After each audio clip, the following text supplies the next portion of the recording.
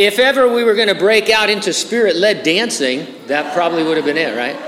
Some of you were holding back, weren't you? Thank you. Oh, it's so fun. Who likes Nutella? Do you also like coffee? Is it Nutella or... Okay. Do you also like coffee? Yes. Whipped Nutella coffee this morning. We're trying it. So make your way over to the cafe. Not now. The only way to make sense of what's happening around the world today is to know what's going to happen tomorrow. God has seen fit to tell us a great many things about the future. There are hundreds of yet to be fulfilled prophecies in the Bible. Some have counted as many as 500 future prophecies that remain. We reserve a few minutes on Sunday morning to suggest news or trends that seem to be predicted by a literal futurist reading of the Bible. To avoid sensationalism, we're careful to use recognized, reliable sources for news. By sensationalism, I mean any of you who follow these kinds of things online, or you know that the last couple of weeks, everybody's been talking about how the Lord was coming this year again on the Feast of Trumpets, which was a few days ago, I think, and that they had all these calculations and charts and star charts and, secret messages and stuff, and it gives prophecy a bad name.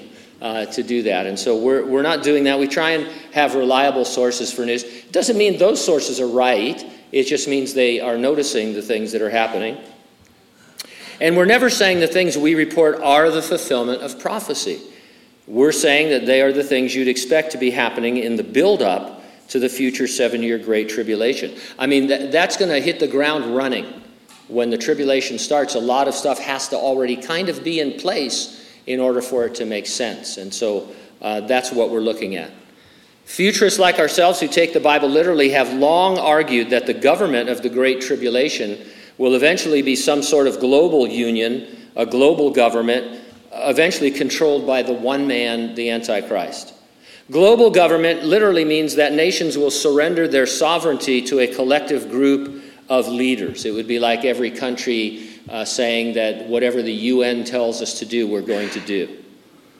I just wanted to scare you there for a minute. But anyway, in a scholarly journal, one researcher wrote, "The idea of world government is returning to the mainstream of scholarly thinking about international relations." Alexander Wendt, he's an influential international relations theorist, suggested that a world government is simply inevitable. What would it take for that to happen? Well, the likely leading candidate today would be climate change, which is more frequently being described as the climate crisis. Dr. Parag Khanna is founder and managing partner of an outfit called Future Map. He advises many governments and corporations around the world and serves on the board of numerous financial and technology companies. Dr. Khanna said, "We're accelerating into a future shaped less by countries than by connectivity." I'm not sure what he means by that, but the emphasis is on no more countries. Mankind has a new maxim: connectivity is our destiny, and the most connected powers and people will win.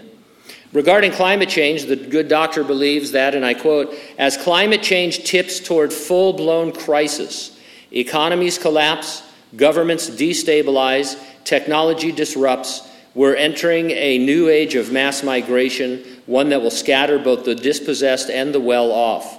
And then he talks about climate population resettlement, and by which I think he wants the map of the world and its nations to be decided by climate issues, not national sovereignty. Put bluntly, people need to be resettled based on what the planet is doing.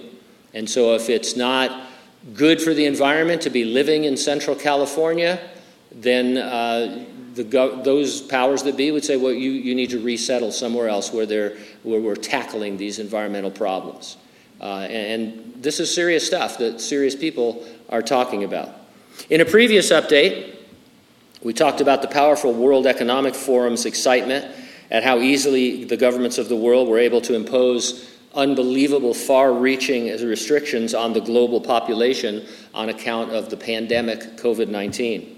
They openly reveal now that they will use climate change to create a new world order. A few years ago, if you suggested that governments might benefit from something like a global pandemic, it was fringe conspiracy theories. Everybody thought you were a nut. Today, these organizations are telling you point blank up front that they are going to use any means possible to form a global government that they believe will be for the betterment of mankind. And so whatever comes along, and right now what's come along is climate change. There's been I don't know if you've noticed this, but there's a huge shift globally about the climate crisis and what are we going to do. Former Vice President Al Gore, the world's unofficial climate cop, said, "When every night on the TV news is like a nature hike through the book of Revelation, that builds demands for meaningful action." Oh, if he only knew. David Malpass is president of the World Bank Group. That's a very prestigious, important position. He was asked whether he agreed with scientific consensus that the mandate of burning, or that man-made burning of fossil fuels is rapidly and dangerously warming the planet. It was a loaded question, obviously, because they said the scientific consensus. So in other words, they're saying, do you agree with all the scientists, or are you crazy? He replied, "I don't know. I'm not a scientist." His remarks prompted an outcry from environmentalists, including Al Gore, who called for his resignation and labeled him a climate denier. 27 House Democrats have joined a growing chorus of voices calling for his resignation. He since has recanted, acknowledging the climate crisis. And so 5 minutes ago he didn't know, but now he knows there is one because his job was at stake. Whether or not there is science supporting climate change, the world's leaders promote a climate crisis, and they don't want any dissent on it or any other global policies. The Prime Minister of New Zealand said recently, leaders cannot ignore the threat posed by unregulated political discourse on the internet. In other words, you have freedom of speech as long as you say what the government wants you to say, and they're going to regulate that. And so we live in a really different world than you woke up to 5 or 10 years ago. And this push for globalism is real. So again, I hope you understand me. I don't care what your position is on climate change. I don't know. Maybe the world is getting warmer. Maybe that happens. I don't know. But what I'm talking about here is that the governments of the world are saying, hey, we can get people so freaked out about this, whether it's true or not, by controlling the narrative, that they will give over their sovereignty to a greater good so that we can save spaceship Earth, planet Earth. It's the only planet we've got. And of course, Elon Musk's trying to get to Mars and get away from all that. But do you know what I mean? I mean, and this is happening. And maybe you are, a climate change person. Maybe Gene, you're going to take me aside and beat me up behind the building or something. As a climate denier. I don't know enough about it to have an opinion. Well, I have an opinion, but it's not. It's not an informed opinion. The planet could be burning up for all I know. Glaciers could be coming right now over the Sierra into Hanford, right? I mean, who knows? The issue here isn't that. It's that we're going to make this issue a world-shattering issue and take over the planet.